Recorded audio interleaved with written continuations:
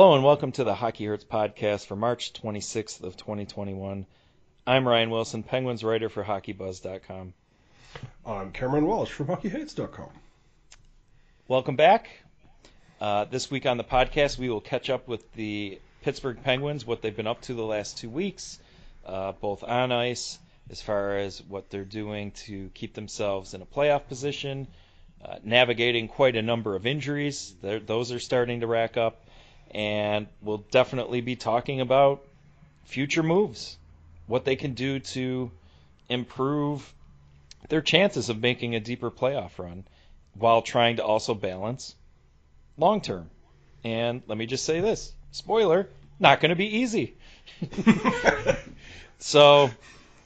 we're going to try our best to come up with some options here. And that's the agenda for today. So since the last time we talked, we knew the Penguins were going to head into a time period where they got to beat up on some teams finally. And they played the Sabres a bunch of times. They played the Devils 3 times. They ended up going 1-1-1 against the Devils, if I'm correct. That feels right, number-wise, yeah. And they were able to dust up on the Sabres because, Everybody can. Everybody can and everybody does. And the Sabres, after the Pittsburgh's victory last night, are sitting on 16 losses in a row. The 03-04 Penguins, let me give you some advice. Go get some champagne. You might not be the record holders anymore at 18 games in a row. Might be able to pop that bubbly. Their reward wasn't Crosby and Gino at the end of that, was it? For Buffalo. It doesn't appear like it's going to be, no. So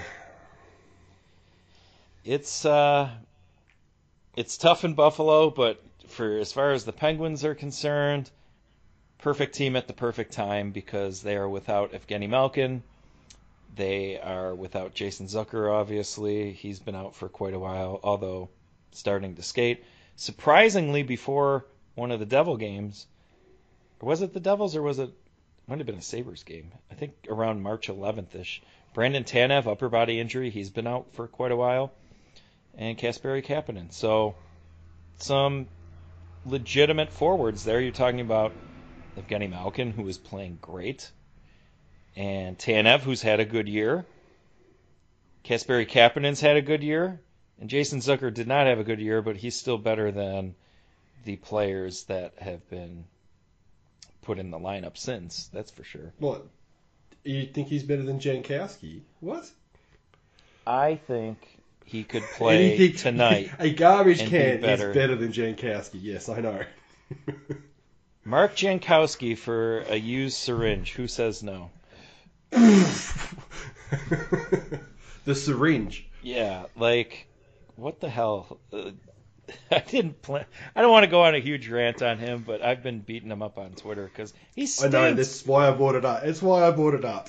He sucks, and it's so funny because Jim Rutherford signed him with the intent of him being like the third line center, and he's not even. Every Penguins random player, including Radim Zahorna, who scored his first ever goal last night on his first shot, has shown to be more capable than this guy. He's like one of the worst Penguins of the era. Just out of curiosity, it feels like every coach has one of these players on every team. Because, or is it just that because we follow the Penguins, it always seems like the Penguins coaches always have one of these players on each of their team each year? I think every team probably does. But the sample of Jankowski, he's not doing anything well. He hasn't scored on a real goalie since the first game of the year. Because he has an empty net goal, and that was against Buffalo. He's not that good of a penalty killer. I looked into the shot suppression stuff. He's pretty pedestrian at that. I don't get it. He's literally below replacement level. And just to point out, how bad some of this depth has been, Jankowski, Lafferty, Sevier.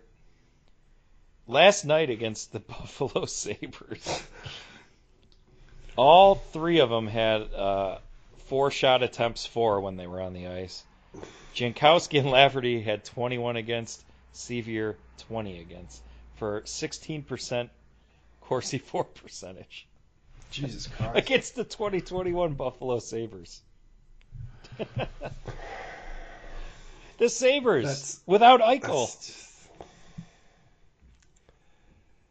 I know we're kind of having a bit of a joke about this, but this team won't go past the second round if it is constructed with that. I don't think any of those three will be playing meaningful minutes if they're healthy, assuming they bring in somebody via trade. But that's the concern. I don't know if they can bring in something that would shuffle those guys down the lineup.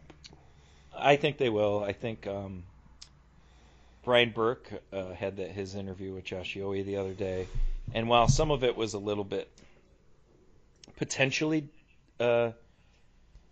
discouraging, overall it does sound like they're really going to try to do something. But the one thing that they did say, or he said, is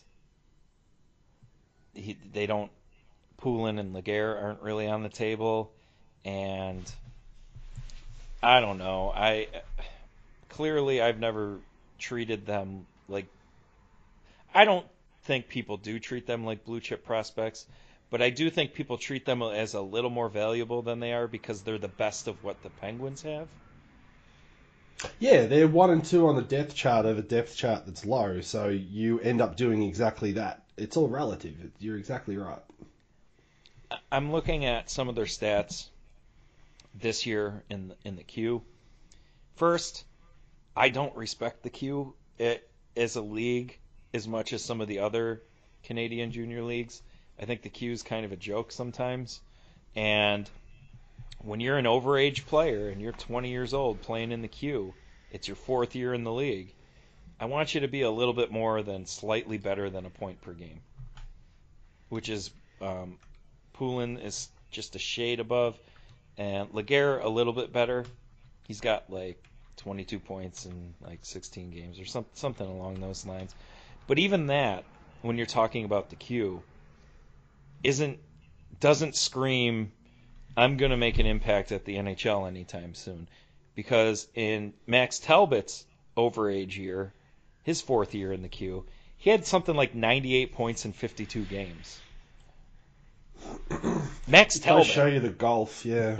Max Talbot, fine NHL player. Of course, some of the best moments in Penguins history, scoring twice in Game 7. But he was a bottom 6 player, not known for scoring. He did have that one year in Philadelphia when he caught a shooting percentage streak. But what are we really talking about with Laguerre and Poulin? When will they be able to help the Penguins? I don't think taking them off the table is a good idea, and perhaps it's just posturing by Burke, and if it is, so be it. But if that's authentic, I disagree with it. And I'm not talking about trading one of them for a rental. Even someone like Taylor Hall. I was going to say Eric Stahl, but he's off to Montreal. He got traded 20 minutes before the pod. Yeah, that's...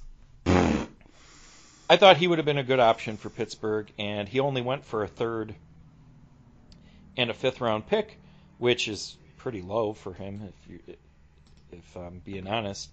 And I think Buffalo has sucked the life out of everybody, so I think he's due for a bounce back. The problem, though, for the Penguins, as I mentioned before, it's going to be difficult. So you take Poulin and Laguerre off the board. They only have a 2nd, a 5th, and potentially 3 7th-round picks. Yeah, 7th round. 7th round. 3 of them. Add them up. 21. They have definitely 2. The 3rd one is a conditional on Nick Bjugstad playing in... I thought I saw it 70 games or getting 35 points. I don't know if they redid the conditions because of the shortened year, but I don't think he's hitting the marks anyway. So it looks like probably just 2 7th-round picks. So A second, a fifth, and 2 sevenths. That's what they're working with. Yeah. And it sounded like Burke was a little frustrated by the cupboard being that bare in the interview. It's interesting because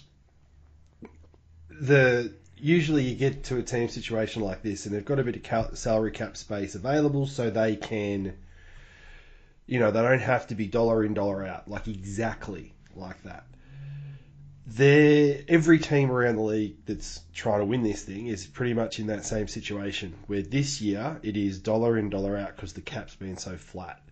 So I don't know how teams are going to use their draft picks like they have in previous years, because the value of the draft pick is so high because teams aren't bringing money in. You know what I mean? Mm-hmm. So this year's weird. Like, we're only 16 days away from the trade deadline. I reckon there's going to be a bit of action in the next 4 or 5 days because of the 14-day quarantine. Even though it looks like it might be. Has it actually cut? Yes, as of yesterday. Yeah, right. So it's 7, but that's still 7. So it's the same thing. So the trade deadline probably is going to be, what will that be? Like 9 days away or something, really. Because teams aren't going to want to be having the new guy come in on trade deadline day and then have to wait another 7 days after that to get him on board, because everything's so compressed. You could lose 4 games in a row without that guy and your season's toast. Yeah, and Eric Stahl will have to go through that going Buffalo to Montreal. But that's going to start now, and Montreal will have a good chunk of time with him. So people were worried about the North Division trading with other divisions. Well, so far we've got the first one there, and I think it shows you how much he wanted out of Buffalo. He's willing to go through a 7-day quarantine and go to a team that was on his no trade, I don't want to go there list. Jesus. I mean, yeah, of course he would waive. Who wouldn't he waive for? I can't imagine another team. Oh, I did, yeah, on Twitter. Name a team that he doesn't waive for at this point in time. Like, anything to get out of Buffalo. Well, and he kind of got blindsided by that trade, too. He thought, I don't got to put Buffalo on the thing. Why would they trade for me? Yeah, but it's the thing. It's like Ottawa, Anaheim, and Detroit are all teams that are having a terrible year, but it's not the tire fire that Buffalo is. Like, it is just a black hole of pain. Yeah, they're awful. Whew.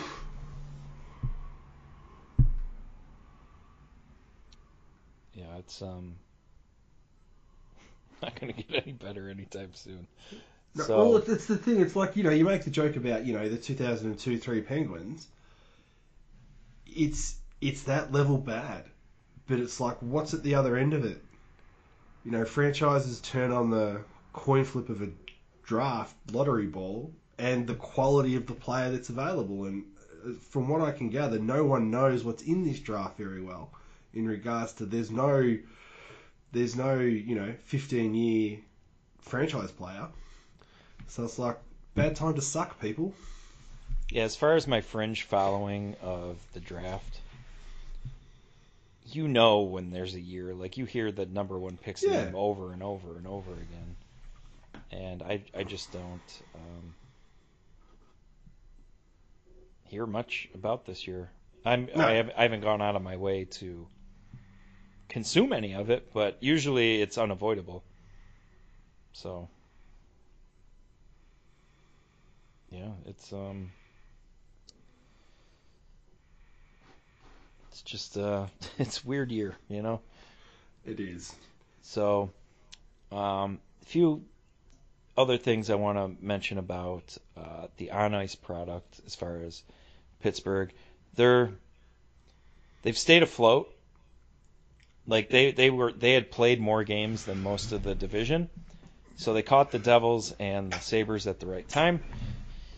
They took enough points out of that where they are 10 points ahead of the Flyers right now, The Flyers may have 2 games in hand, but judging by my math, even in a best case scenario for Philadelphia, they are still 6 points short, even if they win those games.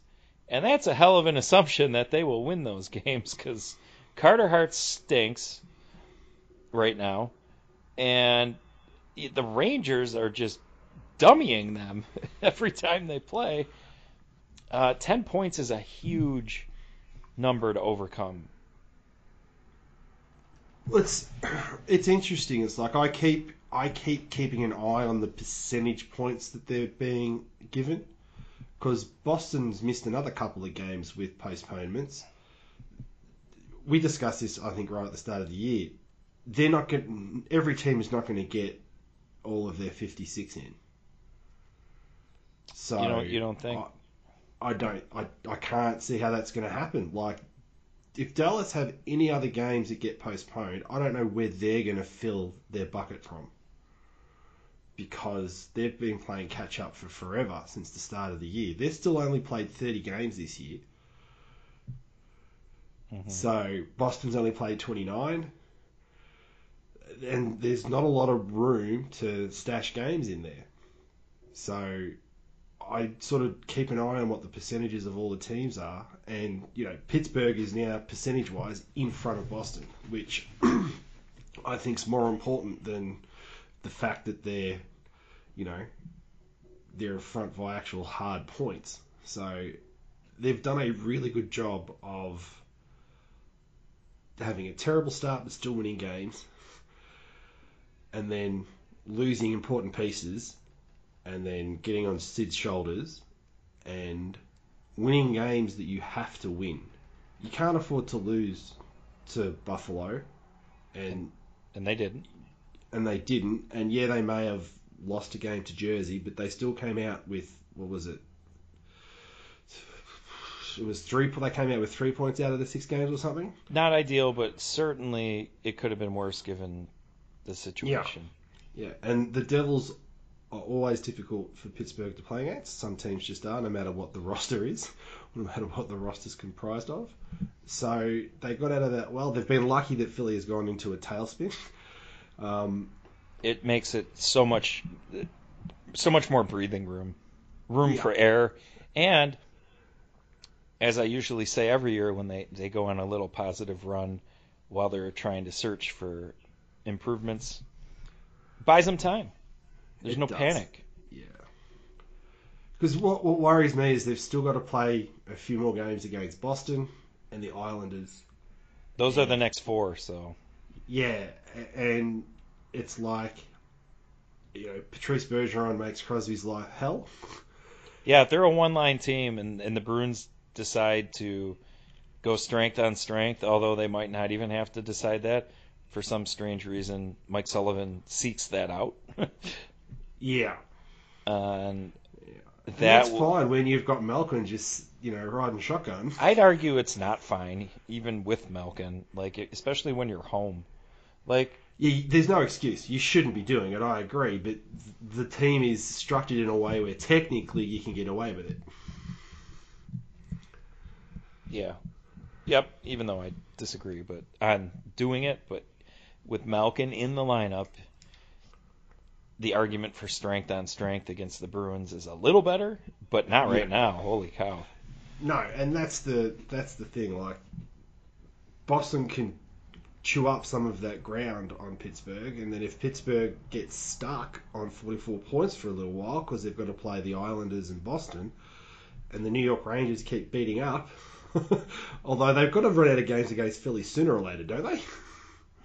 I'm sure they hope so.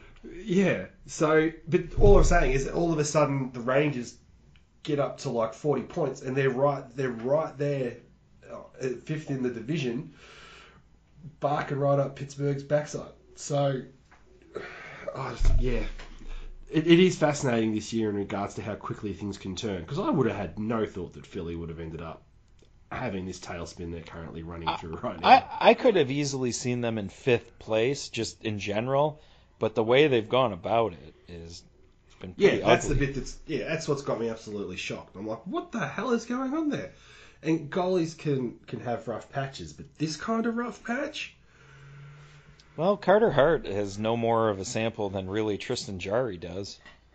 Everybody's just True. anointed him as being an automatic top half starter in the league, and he was playing that way for the first 2 years, but he didn't play full seasons, and he's having a rough go of it now.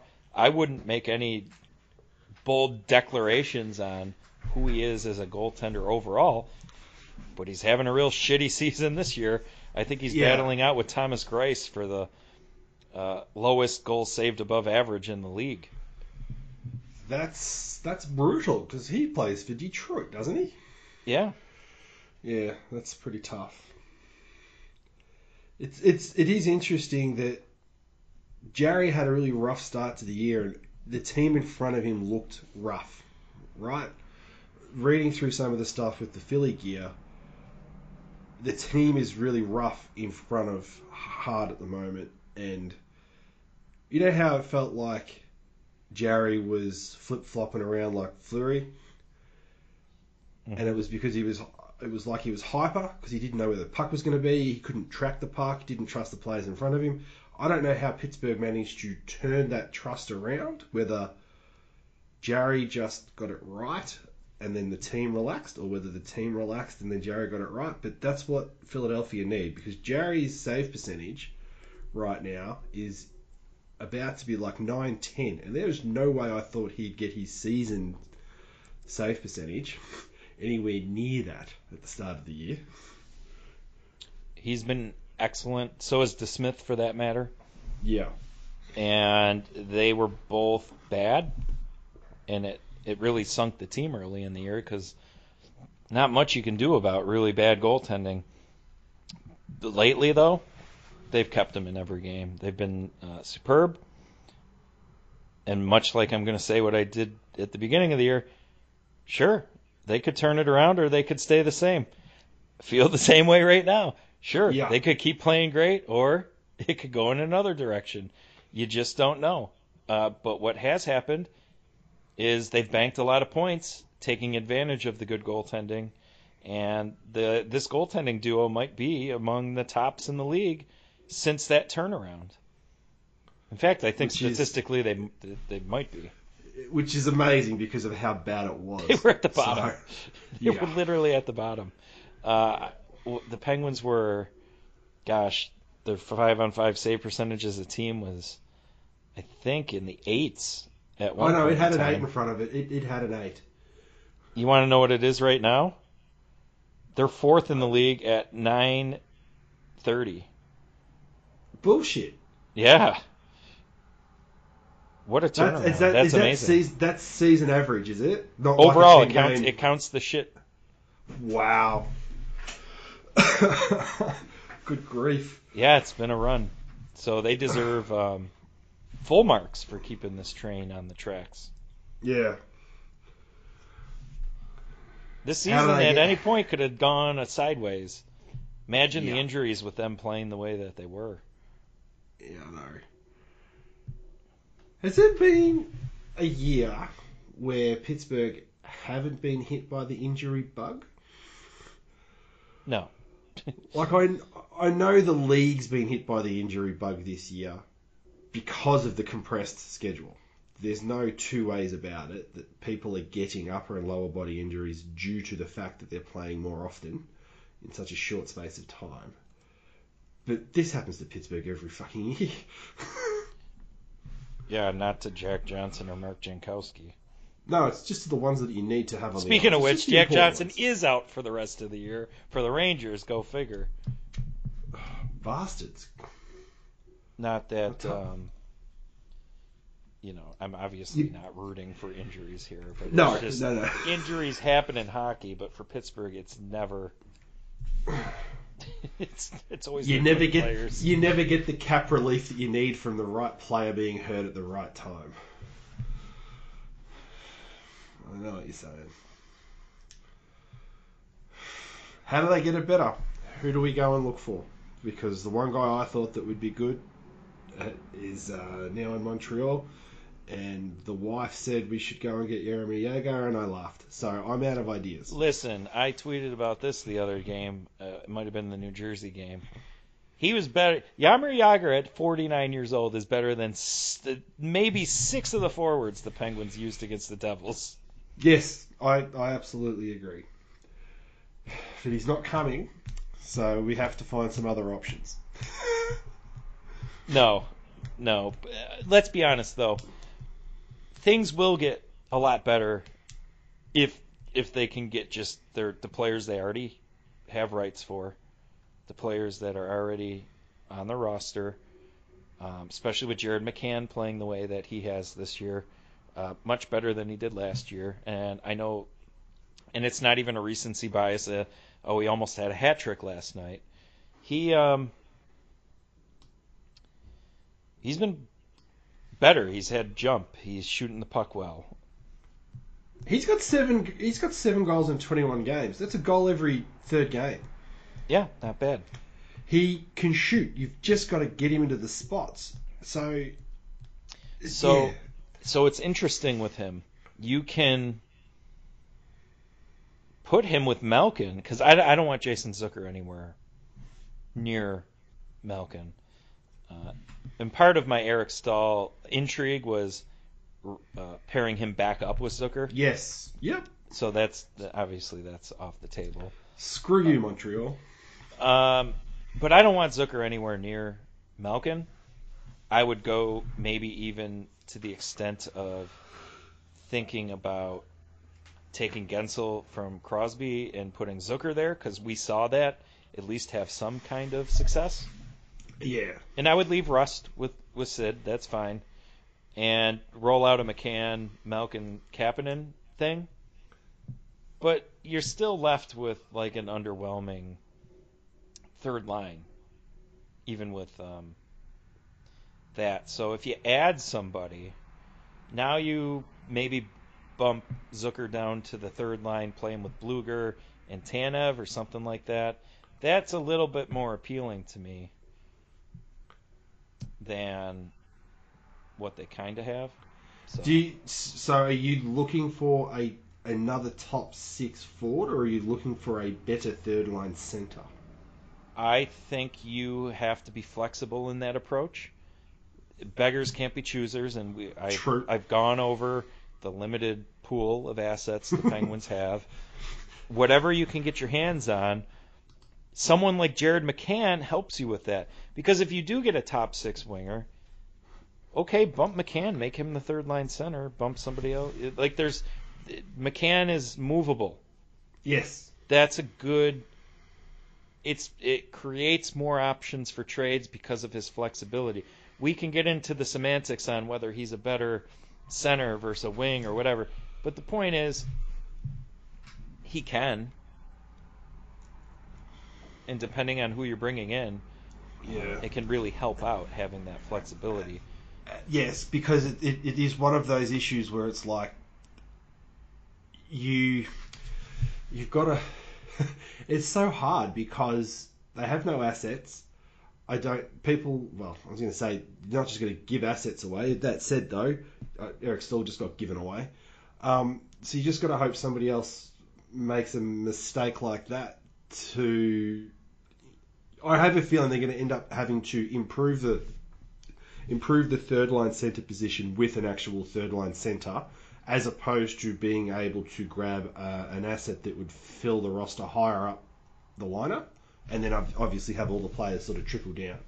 If that makes sense. I just can't see them having an asset that would be high enough value external to the club that they'll go, yeah, we'll give you a second line winger. I just can't see that. Well, if you want to stay on the Buffalo theme, let's do that, because everybody's tearing the shreds off the carcass. Taylor Hall. He is from like the classic stats, having a horrible year. Yep. Sabres have no leverage here, given that his stats don't look great and they're between a rock and a hard place everybody knows that they kind of have to deal there. Taylor Hall wasn't exactly on the top of my radar heading into the year or even till a few days ago, but when they start talking about how he's not even going to have a first-round price tag, and Paul Hamilton on Buffalo's radio, he works for the WGR 550, he said something along the lines of like a third-round pick. I don't agree with that. I think that's a little too low. And quite frankly, the Penguins don't even have one of those anyways. Well, that's the laughable part about it, isn't it? Penguins do have a second-round pick, and I'm okay moving that pick to make a go of it if the Penguins, if they believe they're going to be healthy. Yeah. I think it's okay to do a rental like Hall because you really are running out of runway with Crosby and Malkin. And that second-round pick is not going to save the franchise. No, and at some point you've got to do the cost-benefit of, all right, now we do have to start acquiring assets because we know these guys are going, and that's, we're not at that point yet with the superstars. So I guess where I'm going to go with a lot of my options here, and I'm going to do it based on what Burke said, like if Poulin and Laguerre are not available, then who are we left with on the active roster that you could feasibly move out without losing too much on the current product to bring in somebody in another area that can help the team a little bit more? And I just keep coming back to Marcus Pettersson. And with Buffalo, they're navigating a really tricky situation with Jack Eichel before he asks to leave. Getting prospects and picks for Taylor Hall does Jack Eichel, that does shit for him. He doesn't give a fuck about prospects and picks. Now, I understand that Marcus Pettersson doesn't move the needle either, but he's a functional NHL player that is better than a lot of what they have currently. That seems more functional for what the Sabres are trying to do. How many more years are you going to stack prospects and picks? Yeah. You're either going to start adding to the now, or you might as well gut it and trade Eichel. Right? So I think they would want like a playable NHL player. Now, you attach a second-round pick to Pettersson, and maybe you get Hall. And I know I got a lot of people aren't a fan of targeting Taylor Hall because they can't get past his year that he's having. But I think he's having a better year than he did last year. And he's playing on Buffalo. It's just toxic. You can't... Every player on that team, if you look at their wins above replacement, it looks like a really awesome sledding hill from last year to this year. That includes Jack Eichel. That includes Hall. That includes Eric Stahl. I believe it includes Rasmus Dahlin. Anybody who's had a history of being good at hockey is a complete disaster in Buffalo this year. So at some point, you just have to chalk it up to Buffalo being Buffalo, and these players are going to bounce back because Micah Blake McCurdy tweeted out that Taylor Hall, when he's on the ice, the Sabres are plus 1% offensively compared to league average. And that doesn't sound great. When he's off the ice, it's negative 21%. I was going to say, what is it relative to the rest of the team? And it's way higher than I thought. That's quite impressive, really. So he's still doing good things. He's creating chances. He is also ridiculously unlucky this year. You get him out of a shit situation, which I suppose would be the first time ever in his career. Guy is a glutton for punishment. And I don't blame him for... I know that in hindsight it looks pretty dopey that he signed with Buffalo, but Buffalo wasn't pegged to be a 16 loss in a row team. He was going to play with Eichel, he was going to get his stats, and hopefully get his money next year. It didn't work. I understand the bet, though. Right? I mean, Like, the thing for him now is getting to somewhere that's going to go into a playoff run and him playing well when in games that matter to get his money. Because that's the only thing he's going to be able to get there and say, hey, I am worth $8 million because I did it in the playoffs. Like, because he needs to find somewhere to go that will go a couple of rounds, if not 3 rounds at least. and he has full control. He can control wherever he goes. He has a full no movement clause. I doubt Pittsburgh would be somewhere where he'd say no. It has Sidney Crosby. How do they fit him in the cap? Well, Sabres would retain the $4 million, the 50%, and Pettersson would offset the other 4. All right, so that's, and I suppose that's what you could say the second round draft picks for, is to actually retain the $4 million. That would be my thought process. Yeah. I know it seems steep based on what the Penguins have in the cupboard. I don't care about Marcus Pettersson. He's fine. No. It's a cap dump. Think about this off season. Yeah, I know. When you're trying to redo the lineup again. Do you really want $4 million tied up in Marcus Pettersson? Do you really think that that's a good mid-tier contract for this team right now? And do we not roll the dice with Pierre-Olivier Joseph? Well, you and I certainly do. I know that. Like, so what are we... Like, that is why I think Marcus Pettersson is, I think he's the obvious one. He's the super obvious thing here. You got to at least try. Yeah, no, I and agree. I know Hall's technically a rental, but I think you could still... He doesn't seem to make all the best choices. Maybe you get him for 3 years at like $6.5 million after this. It's interesting. If you got someone like him for that length of time, it may just extend out the window that is getting smaller and smaller. Right? I think, yeah. This is all It's not a pie in the sky perfect stuff, idea, obviously. but again, let's frame this properly. Beggars can't be choosers. Yeah. Where are you going to get bang for your assets? If you're buying low on Taylor Hall, that sounds pretty good compared to like maybe some of the other stuff out there.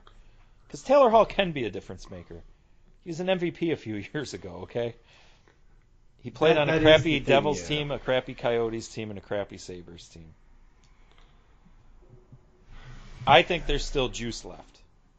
I agree. I don't think he's hit the other side of the hill steeply at 29 and he's on the downward slide. I don't think he's at that point.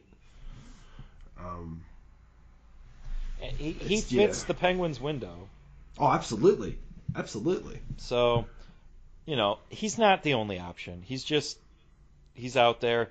And last night he said, yeah, I'd listen to trade offers. Come on. What, are you stupid? So that was the first time he had publicly had acknowledged something like that.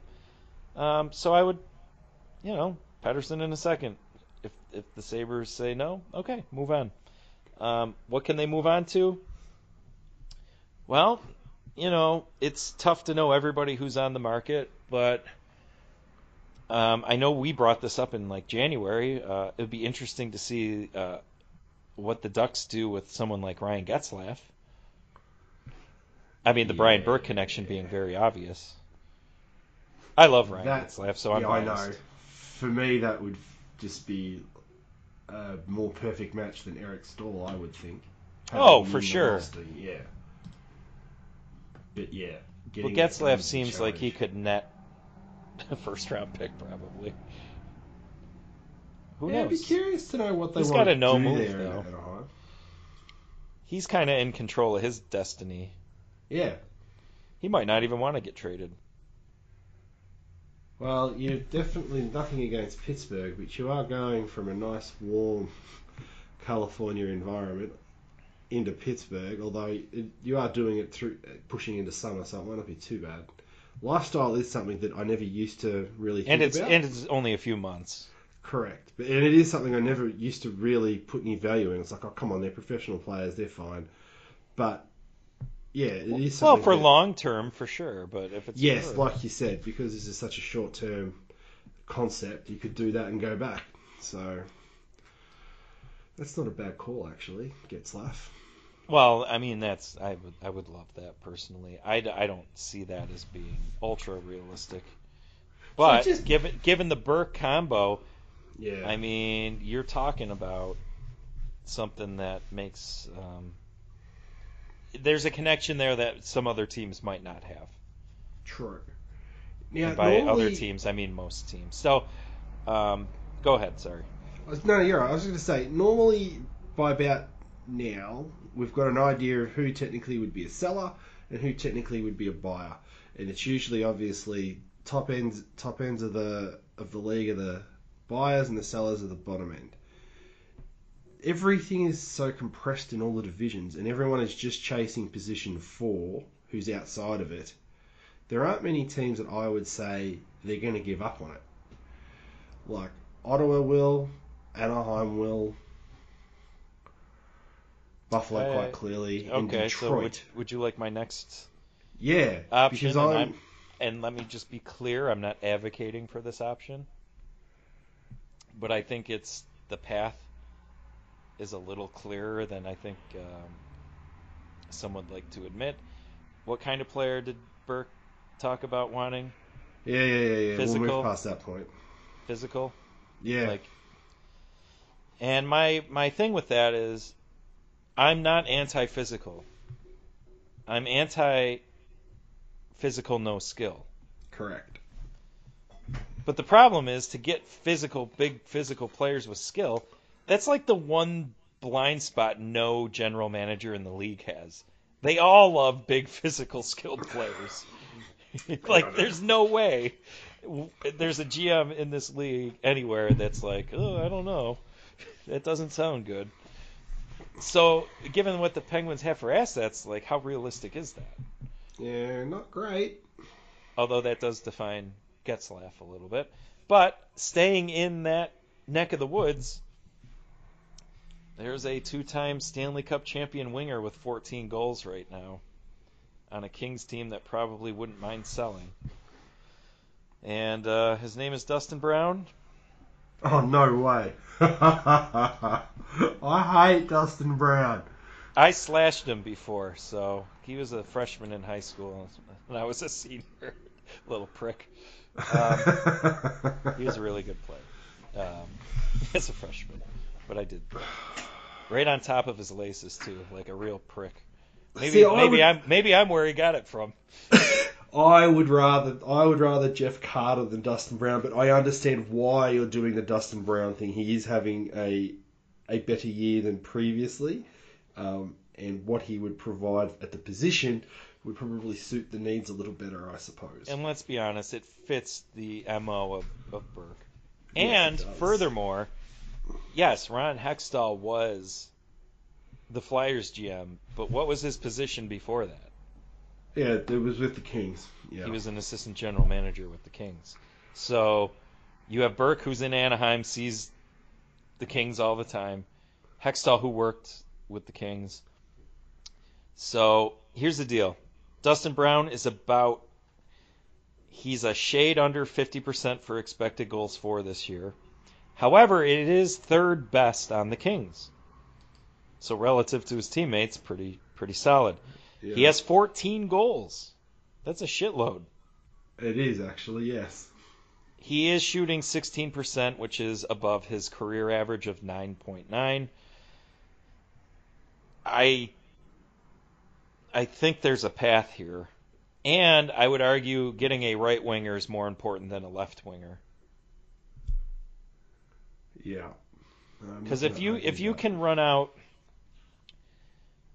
McCann, Bluger, Brown, or something like that as a third line, or Zucker, Bluger, Brown, and leave McCann with Malkin and Kapanen, and then don't touch the first line. Now you got yourself a little bit, and you still got Tanev to play fourth line. Maybe that's with Gaudreau now, who looks functional. True. And Aston Reese as a fourth line left wing. That's it's okay. He is a $5.8 million player, and he is not a rental. He has one more year left. He is 36 years old. Again, not advocating for the move, but if you want to connect some dots, I think there's something there. I do find it interesting that the connect the dots thing, it feels like that happens much more frequently in this sport Yes. than it does in basketball or in the NFL or in baseball, where general managers in hockey seem to go, oh, I drafted that kid, or I had that person in my organisation that I was in 10 years ago. Let's bring that person in because I trust that person. Yeah, we call that the Jim Rutherford. Well, yeah. So your logic here is pretty solid. I am worried about the following year. There's legit be worried. Like, oh yes, no, like you said, you weren't advocating for it as such. You were saying it is a possibility there. What has been good about today's podcast is that you've managed to spread my eyes a lot wider in regards to what's possible. Do you know what I mean? Because I really felt like that Pittsburgh were really kind of screwed in regards to what they could or couldn't do. But you've been able, particularly when just before the podcast bloody started, Eric decided to go to freaking Montreal. So this gives me some hope that the roster isn't going to be as it's currently constructed when healthy. They need more. And the Brown thing would be, again, like Pedersen in a second or something. Yeah, I think you and I pegged the Pedersen. That might be their best package, Pedersen in a second. Yeah, and I think if, as fans, we run with that as a thought process through everything that we look at, you can then get a better idea of what you might be able to bring back. So, I mean, come up with a better realistic package that they'd be willing to part with if they're not using the two top prospects. Now, actually, with the whole they're going to ship Pedersen out, are they going to trust Joseph, or are they going to use Ruedel in a third line, in the third pairing role? Oh, and leave you can't do Matheson Marino. No. It's a really bad pairing, and that would be the hesitation of moving Pedersen. But at some point, like Marino, you got to, again, back to Mike Matheson fucking everything up, but it's the reality of the situation. He's not going anywhere. And quite frankly, like, he's had moments where everybody's like, oh, well, that was really nice. He's got like 4 points in fucking, I don't know how many games he's played, 20-something? 5 points in 26 games. Oh, must have got one against the Sabres. And that's in 19 minutes a night. That's supposed to be his thing, like being able to contribute offensively, because he sure as shit ain't good defensively. He can move, and he can get the puck out of the zone. But if you get half a thought of getting trapped in the zone, you're stuck in there with him. He can't retrieve the puck. Like, it's one of the things with Letang. Not only can Letang motor and get the puck out either with a pass or with his skating ability, he can get the puck back. Like, I think there are times where people shortchange his ability to retrieve the puck and then move with it, however he goes about getting it out of the zone. Matheson, once he's been given the puck, can get it out of the zone with his wheels, and he's, better than average in regards to passing it out of the zone as well. But he can't get the puck back. And at least Pedersen can get the puck back. That's the thing. I don't even care if you can't get the puck back, but you damn well better be able to make more of a dent when you do have it. And he doesn't. Yeah, I need to have a look at his shots for and against and just see if he's got high danger chances that are being created that aren't being finished off while he's on the ice. And I'm too lazy to look at that. But you are right. With him not actually getting just straight out counting stats, what's he there for? And you're exactly right. Whether he had good goals for or not. And he drags Marino down. That's a bad pairing.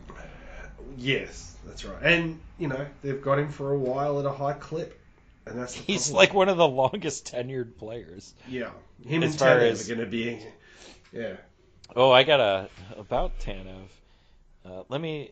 Is this how you're supposed to do things? Because I remember people like doing this kind of shit when Malkin's out or Crosby's out and they have an agenda. The Penguins are 5-2-1 without Tanev, and their penalty kills 88.5% without him. Yeah. I love those. That's brilliant. Listen, I'm not doing that. That is true. I know. I actually did that as a joke. It is true. They are 5-2-1. It is 88.5% on the penalty kill. But no, I'm not. I hate when that happens to Malkin. The Penguins have a winning record without Malkin. They don't need him. Yeah, right.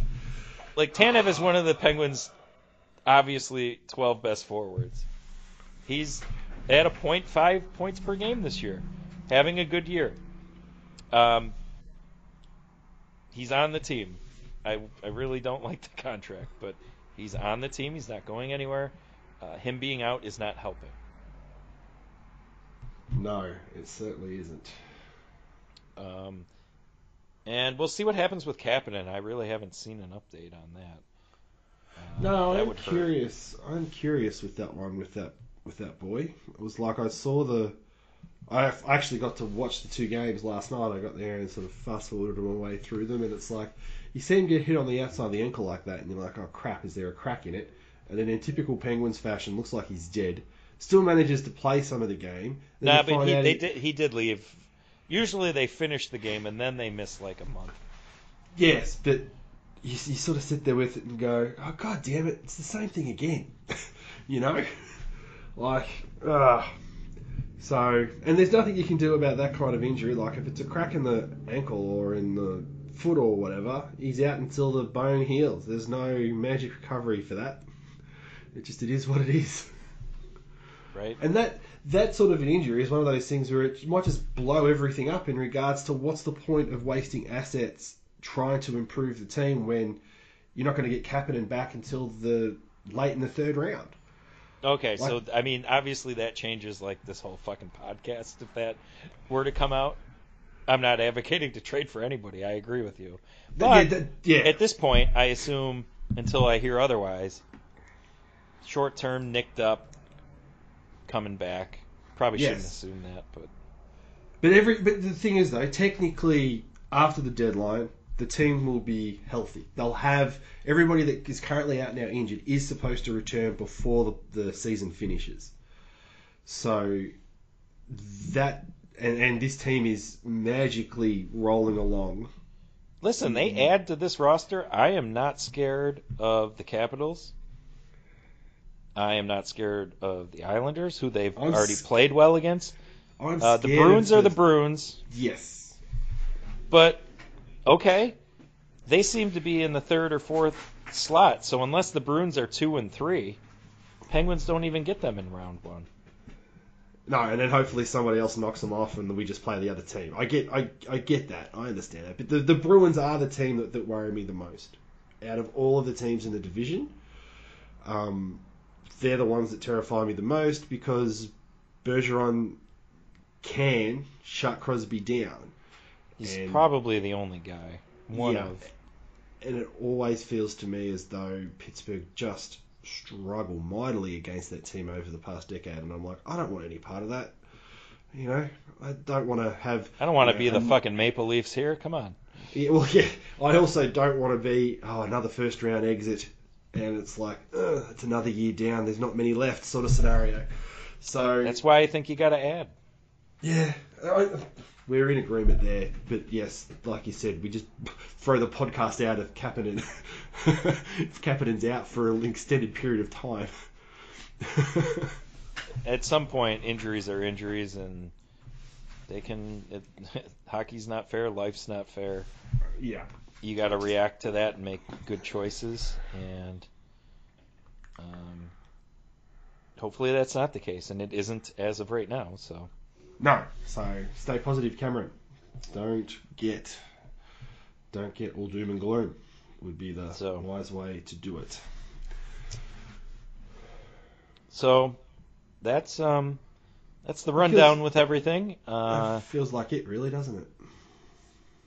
Obviously, there are other players the Penguins can trade for other than Taylor Hall, Dustin Brown, Ryan Getzlaf, but those were just some names that popped into my head during this, and we'll see where this goes. I think the Penguins should act sooner rather than later if they're confident the injuries they know about will be back before the regular season ends. And we'll see what happens after playing the Islanders and Bruins.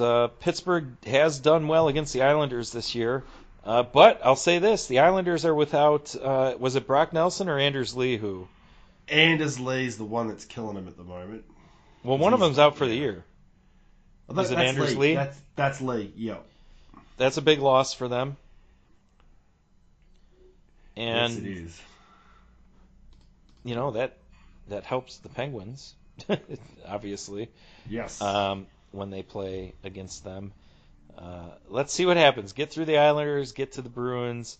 Hopefully the Flyers are still 10 points behind, which could happen. Although the Flyers do get the Sabres coming up. It'll be a real battle here. The dumpster fire of the Flyers and Carter Hart meeting the immovable force of the Buffalo Sabres, now without Eric Stahl. So I like where the Penguins are. I think Micah's playoff probabilities had the Penguins at like 88% and the Flyers at 16 today. So Pittsburgh's in a good spot. They really need to evaluate what they want to do for this season. They might have to reevaluate moving those prospects. Saving those prospects isn't going to, in my opinion, make a difference down the line. Certainly not going to. They're not going to be a playable asset to help Crosby and Malkin. They could surprise me, but from, like I said at the very beginning, you should be running shit in the queue as a 20-year-old. Especially they're on one of the better teams too. So yeah. They're putting up like 8 goals a game, so that slightly above a point per game is... It's one of those things where if you're a 20-year-old playing against potentially 16-year-olds and you're not tearing it up, how are you supposed to be a 20-year-old to be just a fourth liner in... Going against Tom Wilson. Yeah, that's all. It's just... It is one of those things where you do look at that. If you're not doing, 2 points a game plus at 20, where are you headed? You've got college players that are like 20 that are playing against, a lot more 20-year-olds that can do it, but they're not. A lot of the college freshmen are like 21, 22 now. Yeah. So... I was retired by then. Yeah, I know that feeling as well. I had used my eligibility up by 21 because I was an early high school graduate because I had a late August birthday, so I was 17 graduating. Right. So some of these guys don't even get to school before I was done. Yeah. So I know it's one of those things where hopefully they're just talking about those prospects like that to try and pump the value up, and someone's stupid enough to fall for it. But every time you think a general manager's not that stupid, they do. And we don't have a good gauge on how the Burke-Hextall combo is even going to work. No. This will be an interesting deadline for multiple reasons. They're not in an easy spot, and I'm probably not going to be as tough on them as I've been on Rutherford right at the moment because Rutherford left them a shit sandwich. Did, however, off-season signings, it's a free for all, and after this trade deadline, it'll be no. You guys just fucked up. You know the cupboard. You know what's in the cupboard. You've then got to work out what you're going to take out and what you're going to keep. So this deadline, it'll be like, yep, they did what they could, pretty much. So, all right. Well, that will be that then. All right. Well, we'll see you next time, I suppose. Yep. We'll see you next time, and I'm sure we'll have plenty to talk about. Maybe even a Taylor Hall trade with Ryan Getzlaf and Dustin Brown. They're all coming in. It's a rejig. It's a complete rejig. So, all right. See ya. See ya, guys.